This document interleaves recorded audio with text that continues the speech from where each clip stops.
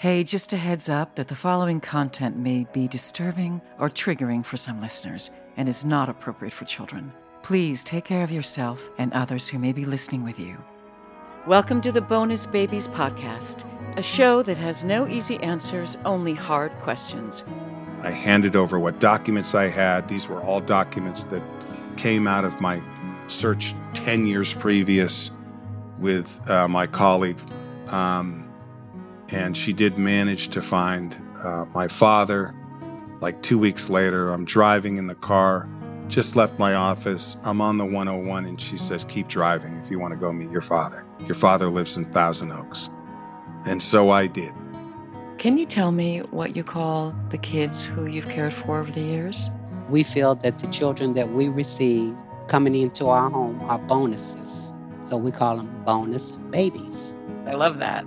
This is your host, Jane Amelia Larson, and I'm a CASA, a court-appointed special advocate volunteer for youth in foster care. Yeah, I know it's a mouthful. In the same way a CASA works, I explore all things in the foster care maze by talking to kids, parents, caregivers, attorneys, social workers, therapists, really anybody and everybody who will speak to me to keep the conversation open and the information flowing about all things CASA. This is Jake Eberly, the producer of the Bonus Babies podcast, and today Jane speaks with David Hudson. David Hudson is actually an old high school friend, and I knew he was adopted and posed the question to see if he'd be interested in doing the show, and he was game. And today I learned quite a bit. And what struck me most about this is how incredibly unique all of our families are, and that there are so many stories to tell. So I hope you find it as compelling as I do. Okay, hey, I'm here with Dave Hudson. Hey, Dave. Hey, how are you, Jane? I'm good. All right, so let's just jump in, Dave. Tell me a little bit about who you are, where you're from. Sure. Born in L.A., raised abroad in India and Israel as a child in the 60s and early 70s, made our way back to Massachusetts. This is all due to my parents, my adoptive parents. Right, so you're adopted, right? I am. Yeah, and so your parents traveled for work, for school? Correct. What did they do? Mm-hmm. Correct. Both were academians. My father's field of study was religious studies, and my mother's field of study was religious studies, women's studies, and anthropology. Mm-hmm. And so then you came back to the United States when you were a little boy? How old were you? That's correct. I think I was, I want to say 7 years old. Right. And then something happened around then. What was it? Well, funny you should ask. The realization that I was not like my family. I am of darker tone than my family. My family consisted of my mother, my father, and my older sister, a year and a half older than I was. She was biologically born within the family. And I, spending time abroad in sunny places, everybody was tanned, and I'm not particularly dark. But the realization of the fact that I was of a different race came about in Cambridge, Massachusetts, at the young age of 7. And what was it that happened? Because you did not know that you were adopted until then. I did not. And another young boy had referred to me using the N-word. Wow. And I did not know what that meant. And so I made it home. When I made it home, I asked my parents what that meant. And I think that began the process of the discussion around my adoption and the fact that I was not biologically their son. Were you able to understand at that age that you were adopted and presumably wanted, as opposed to not being wanted by your bio family? Right.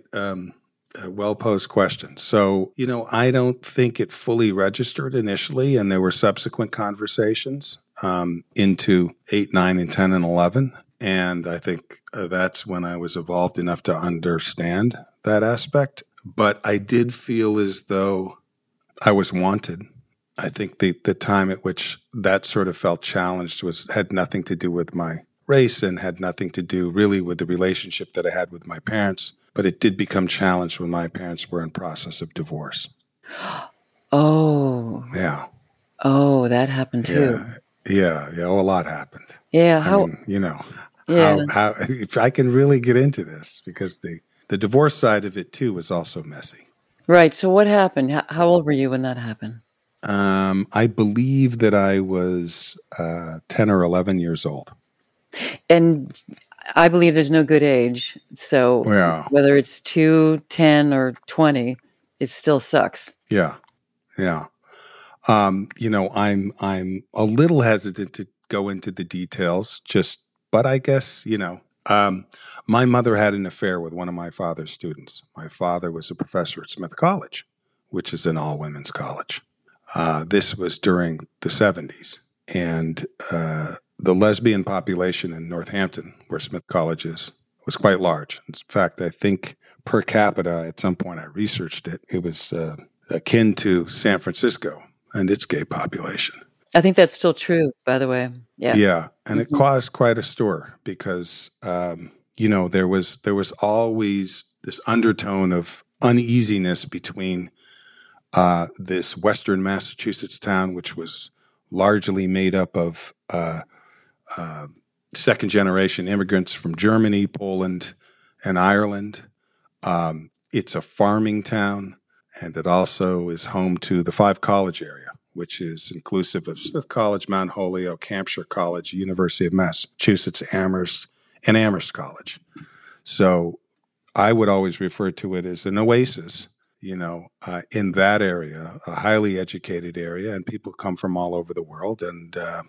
But it was a struggle in the town, and there's all these sort of metaphors associated with it. I remember that my mother moved to the other side of the train tracks because on one side of the train tracks existed Smith College and its whole community, and the other side, blue-collar workers from Northampton, locals. And so there was just a lot going on. I was in the midst of puberty. I was one of 3 dark-skinned kids in my class. Everybody else was white. I was embarrassed.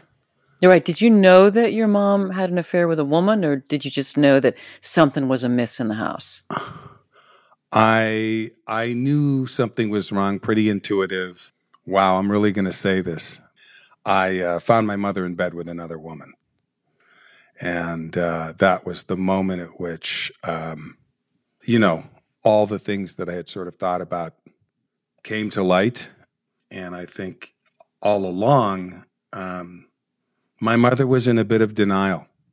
Even, I don't want to jump too far ahead, but 20 some odd years later, she still referred to herself as bisexual. And yet she had not had a relationship with a man post that initial affair. So, all right. So that happened. You walked in on your mom. What was it like with your dad then? Like, did you feel you wanted to defend him? Did you feel like you were like, Mom, just don't do that. Don't let it happen. Take it all back. So as I remember it, my mom wanted my father to understand it and wanted to allow for the relationship to continue. My father, I remember him moving down to the guest room. I remember episodes of staying up at night and sitting at the top of the stairs listening to the two of them argue. I think I was too young to really understand what was being said. At the same time, I was more perceptive than I thought I probably was.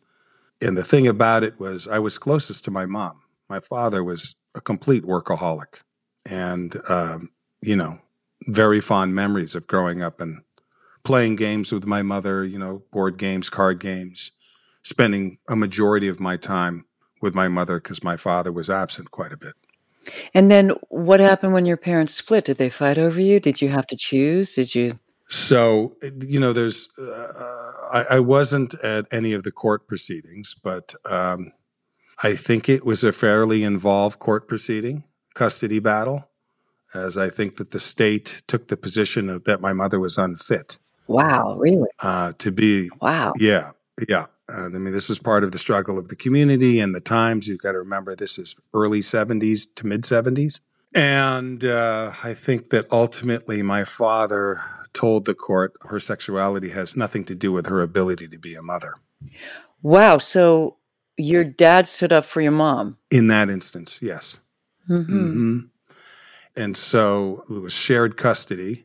And so we would go back, my sister and I think it started like every 2 weeks, 2 weeks on, 2 weeks off. I think I lasted about a year and a half. And I remember to this day being in the backseat of the car, outstretched, holding my arms against one door and my legs pushing against the other door and refusing to go into my mother's home. And from that point on, I lived with my father for the rest of his life, apart from when I became adult and moved on. Right. So they honored your decision to want to remain with your dad. Yeah. There were a number of people. I remember my grandmother, her mother, coming to my father's house. And again, sitting at the top of the stairs and hearing my father and, argue with my grandmother. Isn't it strange how kids so often they're on the periphery and they're hearing things and they're not necessarily understanding it. Right. Sometimes they understand it intuitively. Right. They get the feeling of what's happening. Right. They can't do anything about it. There's no control. That's correct. And you're just That's correct. perched at the top of the stairs, hoping it's not going to get worse. Right. Right. And definitely not exposing myself to knowing that I'm there. So what happened with you and your mom? So my mom and I struggled for years. And, we would go weeks, months on end of not speaking. Developed a very close relationship with my father. My sister would continue to go back and forth. My sister discovered, I think about the age of 14, 15 also, that she was gay. And I think that was difficult. And I remember when I was living with my mother, weekends were spent in a community in South Hadley, which housed Mount Holyoke College. Right. Also one of Seven Sisters. Yeah. Seven Sisters. My relationship with my mother extended to weekends where I would go to her softball games, which was organized lesbian league. Classic. I would spend my weekends. Yeah. I mean, it's trippy. 20 lesbian women and myself. And, the appeal for me was I was quite an athlete. Organized lesbian. That sounds a little fierce. So it was. Right. Was your mom an athlete as well? She was. She was an athlete. Mm-hmm. And did you participate in that? Were you like the ball boy or something? I can't remember exactly. Oh, come on. I can't remember. Really? No, you didn't do that? That would have been No, classic. I don't think I got to play. But I was a baseball player. I was the guy. There's newspaper clippings and all of that. Little League, Babe Ruth. So I was being groomed. Yeah, I don't think I was allowed to play, but I liked being around sports activities. And some of these players were also Smith College students and would babysit for me often. I remember Kathy and Alexis, who were partners, who I just loved. They were cool, and they were athletes. I think one was a geologist, and I can't, I have distant memories. Somebody who could really speak to this is my sister. Right. So when you say you really loved them, it wasn't like you had a crush on them. You just really liked their company and wanted to be around them. No, I actually had a crush on Kathy. Yeah. I did. Yeah, that happens. Mm-hmm. I mean, I know in life that I have a tendency to be attracted to strong women. That's like like my thing is strong and eyes. Mm-hmm. I'm not. The rest of this stuff really doesn't matter to me. Just saying. Women love to hear stuff like that. So even if that's not true, if you just use that line, right, they just start falling at your feet. Yeah.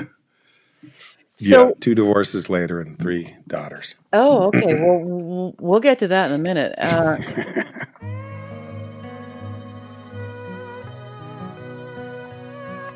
So as you're growing up, you're an adolescent, you're figuring out who you are, you're adopted. You knew your parents loved you. They're even fighting over you. Did the way that you thought about adoption at that time change at all? Or was it still just, I'm in a family that loves me and they're fighting about me?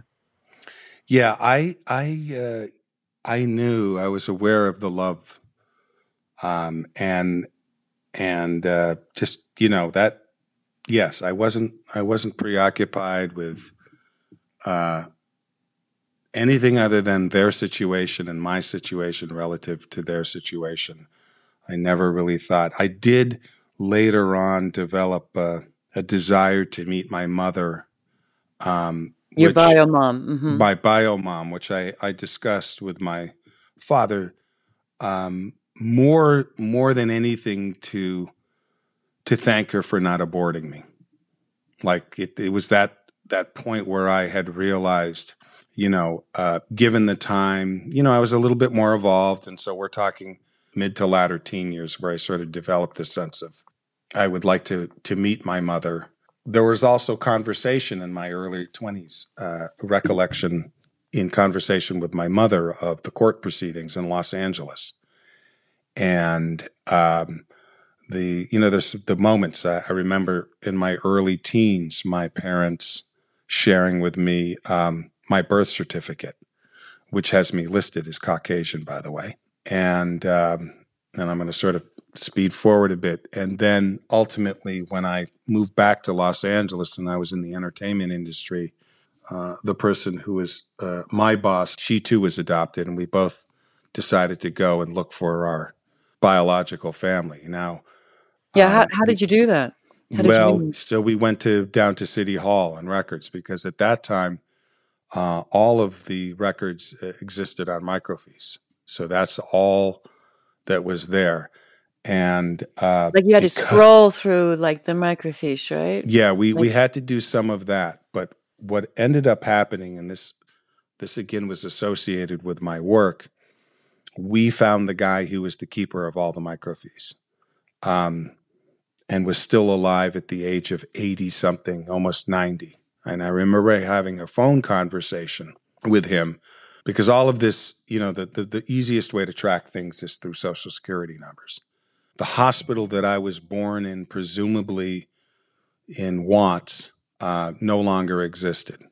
I also was born in a time period, so I fell in some gray area from a legal standpoint that I couldn't get the information about my, it wasn't public record, it wasn't even private record, and all I was working off was a letter from the adoptive agency worker. Her name was, oddly enough, Althea Gibson. I ended up speaking to her as well before she passed. Just sort of, and this guy who was like the king of microfiche, he had all of these files that while there were copies of it in the City Hall, they were not complete. And he had the complete set, I guess, for the United States.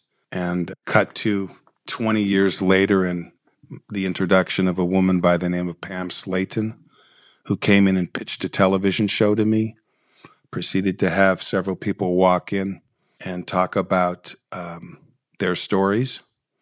And at a certain point, I think 2 hours into the pitch, I revealed that I was adopted, and Pam Slayton then took my information. And 2 weeks later, she had found my biological father. Wow. It took her 2 weeks. Took her 2 weeks to find my father. It took her 5 years plus to find my mother. And you ended up in touch with them? And my mother passed. So I moved back to LA in 1989. So I would have been 24 years old. And she died in 99. And it was probably 95 or 96 when I actually went through this process with my colleague. And I found it was easier to find his name. And we found what we thought was her name, but it was very hard to really sort of decipher. His name was, and my name associated with my birth certificate was Baby Boy. I was listed as Caucasian.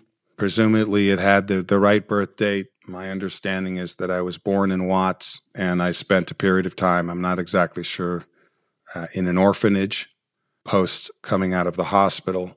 And the name that I found out once I spoke to the guy with the microfiche was, and it really wasn't until I met my biological father that certain things sort of started clicking. Like what?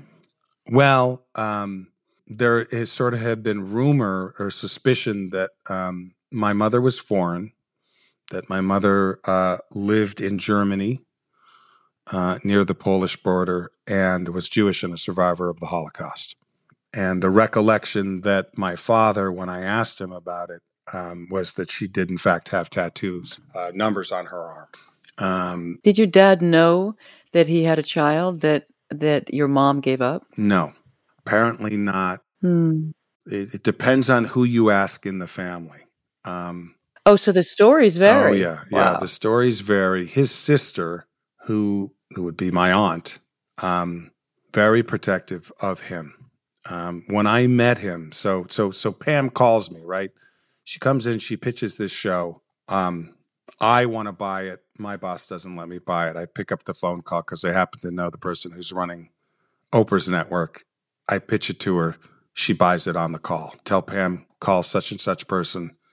And they made a deal a week later, and they did a show called Search that I think lasted a season, maybe two, but I think it was one season. Pam and I obviously befriended each other within that 2-hour pitch session.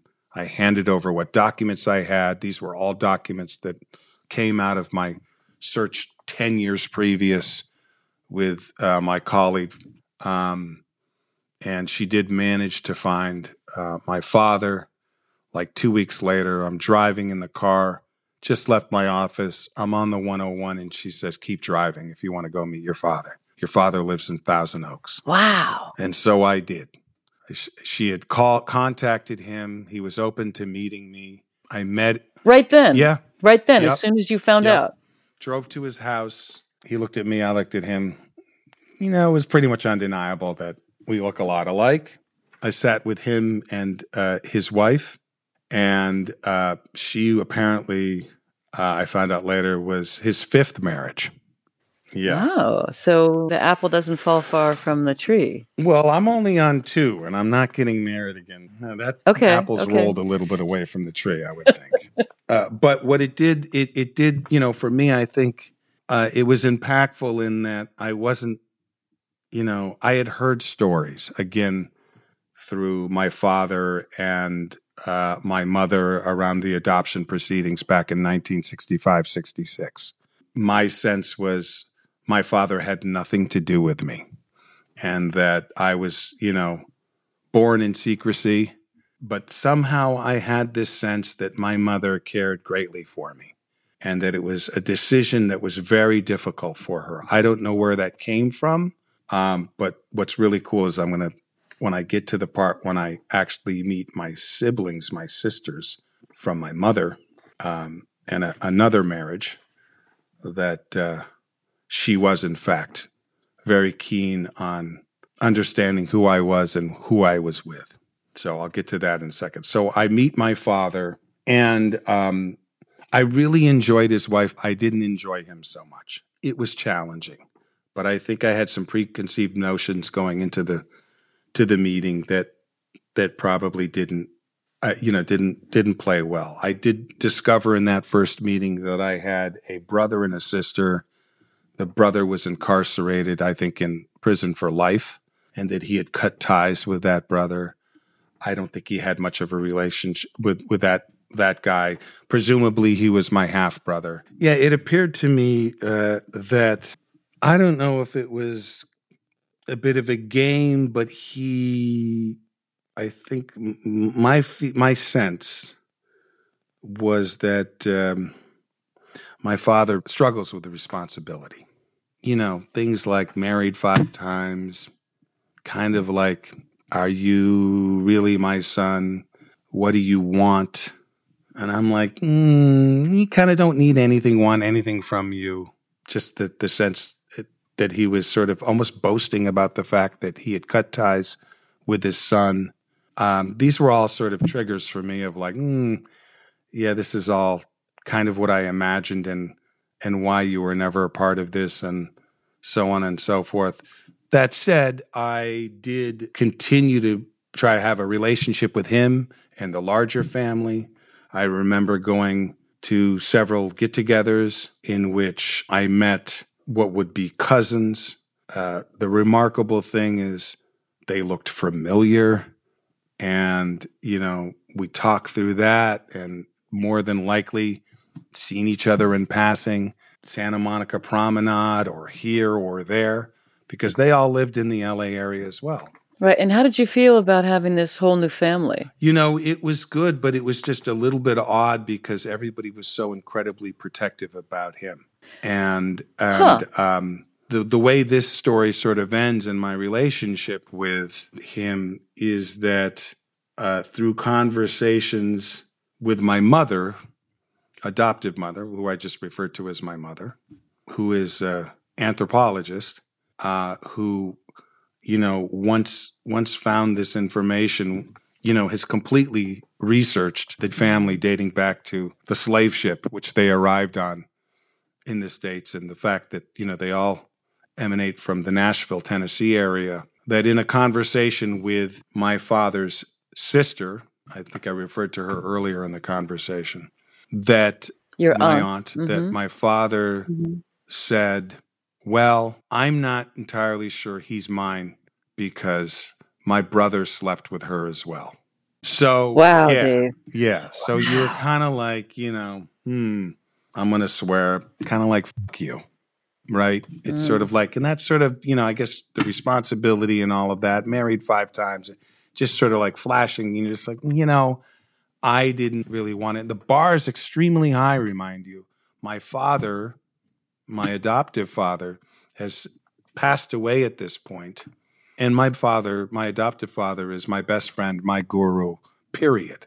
This guy, my adoptive father, is the spitting image of Paul Newman. Blonde, blue-eyed, one of 4 boys from Southern California, had no business adopting a black kid. In fact, the response that his father said to my mother, later revealed in a conversation with my uncle 6 days before he died. This is all on my father's brother, adoptive, again.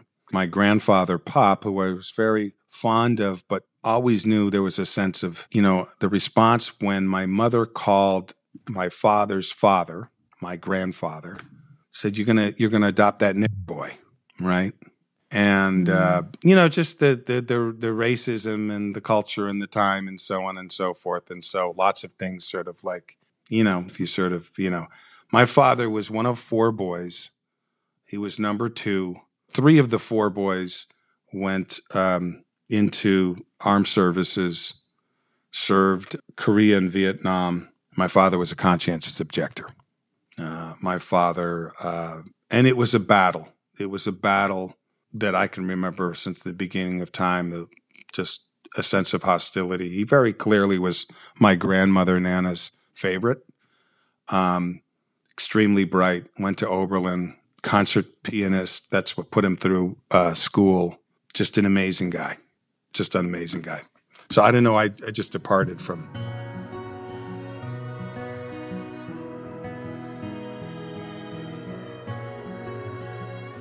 Have you ever wondered, Dave, what your life would have been like if yes. your mom had kept you? Yeah, so I do. And I think that, so let me just sort of back up here. So I meet my father, we'll call him Father. We spend time over the course of 3 or 4 months. Sorry, I love that. Well, just versus Father Hudson, right? That's right, And, that's right. We spend time over the course of, I don't know, half a year interacting, introducing at that time my second wife and their kids, my daughter from my first marriage, and have dinners occasionally and so on and so forth. And it all stops once he makes that comment to my mother, and my mother reveals this to me, and I'm sort of done. All along. Let me just ask you, hang on one second. So this sounds super hurtful, also very deflating and also demoralizing, and almost like you're disenfranchised once and then That's again. Right. That's right. There's a common theme of abandonment in my life for me, and I think it starts with my mother giving me up and having I was too young, obviously, but that feeling, that sense, and then my mother, who in effect abandons me by having an affair, that changes the structure and the dynamic of the relationship of the family. and changes so the family. It's just sort of that kind of thing. I mean, and then also she let you choose your dad. Perhaps you wanted her to fight a little harder for you. Yeah. I mean, yes. I mean, I don't. Again, I keep it pretty simple with my mother, and I think all of the things that my intuition was correct, and I learned so much about my mother from her daughters, two of which are twins and look just like me. So she had children. So she had children with another man. And so this is where the story gets interesting and goes back to answer the question of like, what would life have been like if I had stayed with her? Well, probably statistically not good. She remained in the Watts Compton area. Supposedly, she was fairly legendary and was known as the Honky of Compton, a woman who took in a lot of kids and took care of them in battered, drugged, all sorts of situations that were poor. Everybody would come to her house, and this I learned through my sisters. And here's some sort of little interesting anecdotes associated with it. My sisters remember her when she would drink too much, she would cry and sob, and she would mention the name David. Oh, yeah. Wow. And then my sisters also remember that they moved from L.A. to Santa Barbara for a very short period of time, exactly the same time that my father went from Claremont when they first adopted me to Santa Barbara to teach before we left to go to India. So theory is she was following you? She would, yeah. Just so she could get her sights on you every now and then? And make sure that I was in good standing and all of that. And it's pretty trippy. And so when I have conversations with my sisters, it's pretty amazing. And I just literally got a text from my sister. We don't talk that frequently, but we do talk. And when I'm in town, I try to see her, and we're going to try to see each other this time. Yeah, Tamara and Maria. My mother's first name was Maria. So it was known initially as Maria. It was also a name that was found, Maria, and then ultimately Maria. And that's what took Pam Slayton 5-6 years in order to find my biological mother. And what I do know, because also sort of a religious aspect of this, my father was a theologian, and my parents, when I was first adopted, they were Quakers. Then I remember going to an Episcopal church once my parents divorced, and then my mother and my father both converted to Judaism. Right. And they did that separately. They did that separately. They didn't do that as a team. Yeah, they did it separately. Yeah. My mother kept kosher. And so my upbringing in my teen years, we were always around Jews, always, Shabbat dinner, Friday nights, all of that. I, participated in all of that. And also then recollected that dating back from the days of Claremont and Santa Barbara, that we had a very close friend of the family, very close to my mother, Irene Eber, who herself was a Holocaust survivor. And so when my mother and I spoke about this aspect of the Holocaust survivor and the realization that, Holocaust survivors, privacy is paramount, and it's very typical that there's name changing and that there's secrecy and that this is part of the fabric of, it's a survival mechanism. As my sisters tell me the story that they learned from their mother, yes, she was in a concentration camp. Likely it was Auschwitz. I think historically Auschwitz people had numbers tattooed on their arms. But I think that there has since been some understanding that it may not have only been Auschwitz. Right. And have you been able to see a picture of your mom? And oh yeah, when you do, how do you feel about it? It's cool. It's cool. I mean, you can't totally. I can see that. I think if I were to show you photos, my father has a bit more dominant traits. But then when you look at my sisters, who were of a different father, you cannot. I am literally, my sisters and I look like female and male versions of the same thing. Mm. So that's undeniable. Mm-hmm. And every time I get together with my sisters, I inquire and I get a little bit more information. And my mother is a very inquisitive person, and she's asked a lot of questions. But I remember very distinctively one of the first questions I asked was about her Judaism. And they confirmed that she was a Jew, but that at a certain point they were being raised Christian by her. And that the story is that she and her sister saw right beside them both her parents shot in the head and her brother shot in the head by Nazis, and at a young age, 5 or 6 years old. And that, just little things like my mother, her job in the camp was to peel potatoes. And so she could not even look, smell, or taste potatoes throughout their childhood. She wouldn't have anything to do with potatoes. What's amazing to me about hearing this, Dave, is that it's like you've spent the last 25 or 30 years piecing together a puzzle, not unlike the way a writer or a screenwriter builds a story, right? That you happen to be a storyteller. That's now your business. But I mean, I wonder if that's part of why you're so good at what you do now, or why perhaps you ended up doing what you're doing now because you've already been doing it since you were right a kid, right? Putting together the pieces of the puzzle. That's exactly right. I think adopted children, depending upon what age they're adopted, but in my case, being adopted at such a young age, there was a very cool fantasy surrounding who might be my parent.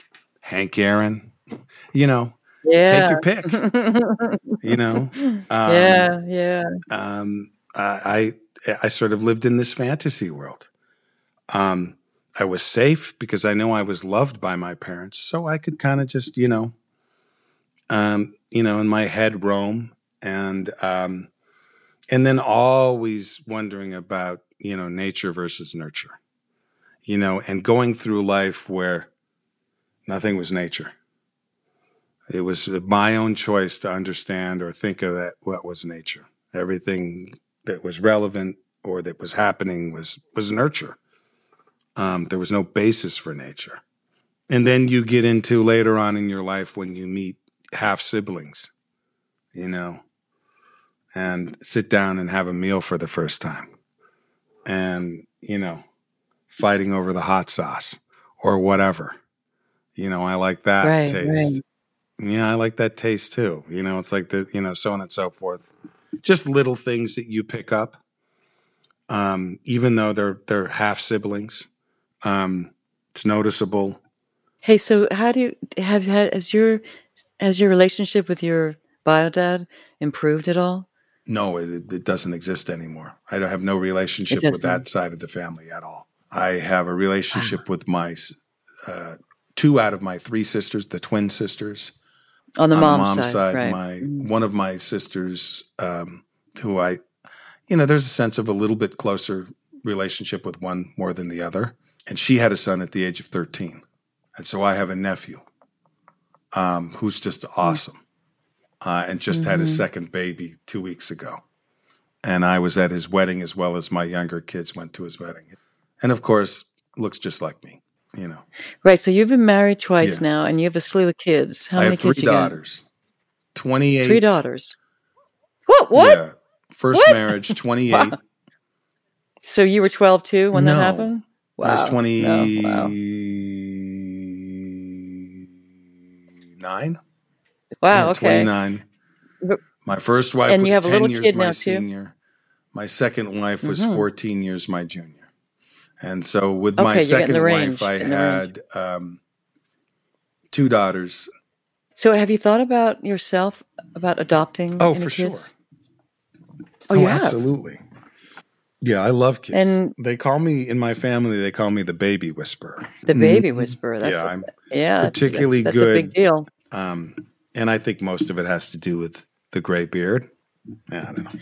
Right. So you're like a really young, cozy granddaddy. Yeah, I think Is that so. it? I think that, for babies, Yeah. they can't see much. So this is the facial hair, and I smile a lot, and the bigger lips, and there's just all of that stuff works for them. But I just love babies because, babies aren't racist. No. I don't have to work hard No. for somebody to love me when they're a baby. They just give me an outpouring of love that I'm accepted, right? It's Right. easy. It's a very easy relationship. So why haven't you adopted then? Because it just hasn't, the timing not good, or I think it's economics. don't want to do it on you. And, Yeah. I've got 3 daughters, and quite frankly, while this doesn't speak to adoption. One, I'm just increasingly concerned about more children coming into this shitty world we're living in. I am just in great fear of what life will be like for my 11 and 14-year-old. Never mind my 28-year-old. Right. And the path that we're taking. Now, that said, I absolutely would love to adopt a child, but that would require it's not something I want to do on my own. Right. It's hard to do it on your own. Yeah. Right. And I'm currently involved in a relationship. She's amazing, but I don't know. At my age, I take people in. I don't know if I have to adopt them.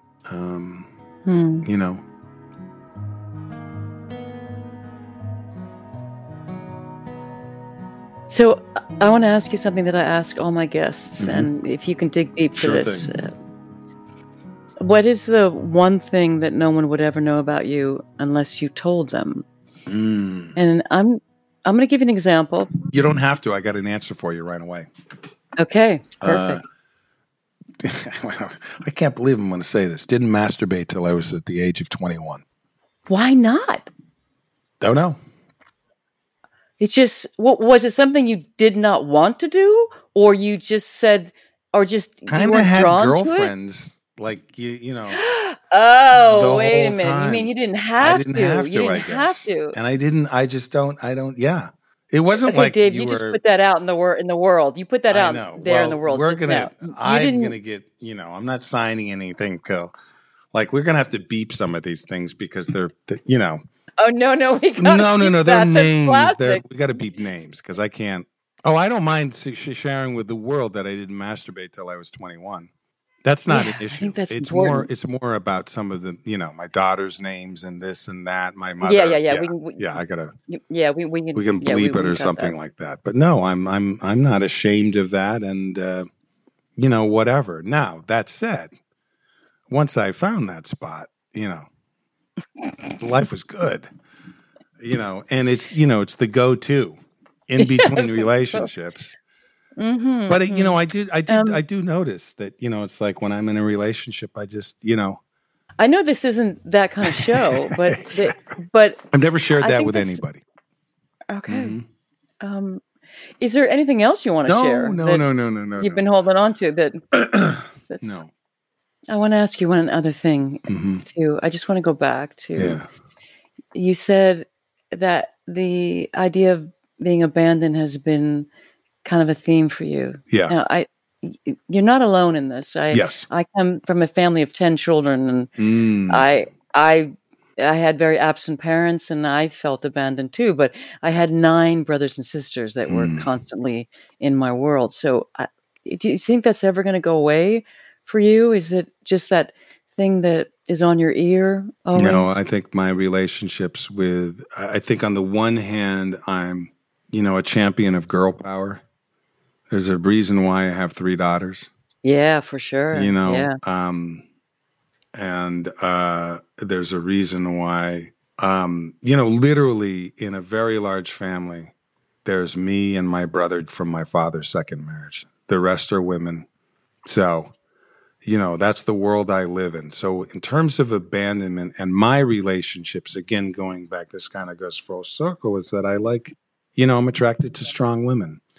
But I, as my current girlfriend will tell you, I am challenged when I feel like I don't have their full attention, or that I see a stray eye, or really? Yeah, there was an incident with this that was really challenging with this girlfriend. We went out with friends, and my best friend and his now wife, she's bisexual very clearly, and she hit on my girlfriend, and that was okay.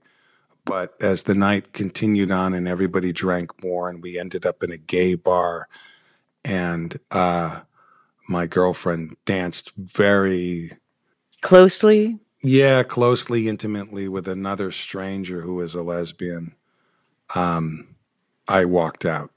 Yeah, as they motioned to come over and walk, I lost my shit. And it was a battle royale and sent her home. And it's just, again, a trigger. Right. Because for me, it's not even, it doesn't matter male or female, right? It's this whole issue of, I'm a monogamous guy, despite what everybody thinks. I know I'm a flirt, but when you got me, you got me. Right. But I'm not, and so I'm equally as challenged within my relationships. Potentially, if a woman, some guys would say, "Oh, that's sexy," and so on and so forth, and they motioned you over to come with me, and I'm like, "Oh, okay, maybe," it's like not my thing, because I'm like staring at my mother, or I'm not. It's challenging. Wow. Yeah, and I think it's probably even harder for me with a female, right? Yeah, for sure. I feel more challenged with, Yeah, because you're opening that door again. Yeah, like I can, Yeah, but it's really funny about how people, even if you're open-minded, even if you're not possessive, even if you're very secure, we want to have things for ourselves. And I can see how you would want your relationship for yourself and not share it. Yeah. Yep. And that can go back, to early childhood, or it could just be you don't want to share. Yeah. Although I think, people will tell you I'm one of the most generous people you've ever met. And I know I'm generous. Right. But we're talking about something else. We're talking exactly. about. Yeah. I'm referring to kind of surface shit, and like, right. I'll spend my last dime, I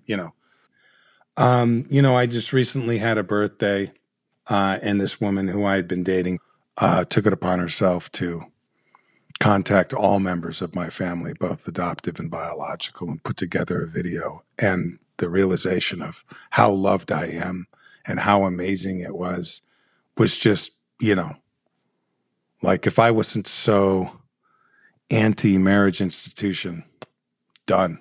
She would be Well, that's sweet. Yeah, that's a sweet thing to do. Yeah, and it was amazing. It really, really is amazing.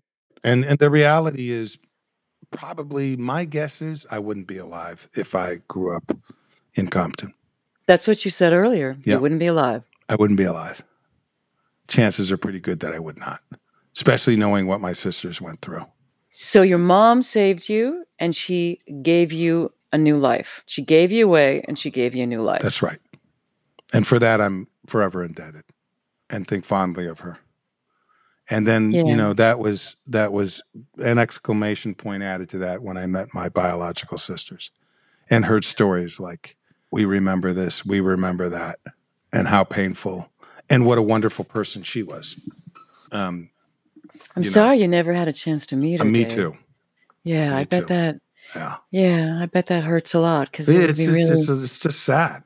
Because especially because you tried so hard to find her. Well, yeah, but then just to hug her and say thank you, and I'm doing okay. In fact, I'm doing great. I just want to thank you, Dave. Yeah, thank you, Jane. You're like super forthcoming, and how this all twists and turns, and pieces of the puzzle that you're still putting together. I'm still putting together. Well, thank you, Dave. Yeah, really, thank you.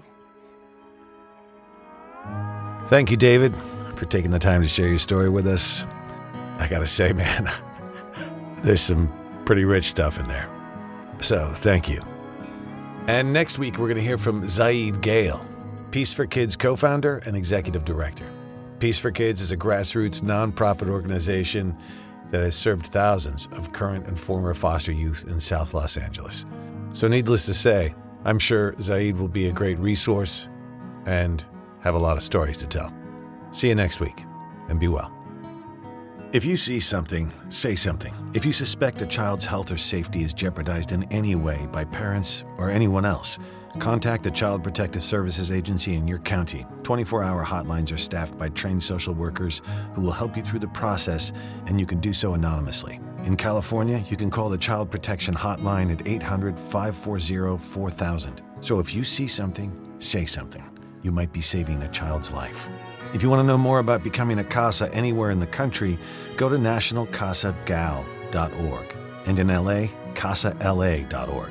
And if you want to know more about becoming a foster parent, check out the National Foster Parent Association at nfponline.org. There's also faithfosterfamilies.org and adoptuskids.org.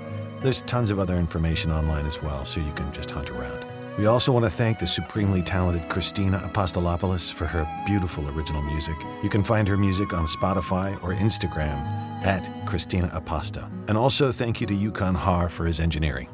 Thanks for listening, and if you like what you hear and you find it as valuable as we do, please rate us and hit subscribe. You can also make a donation at bonusbabies.org. See you next time.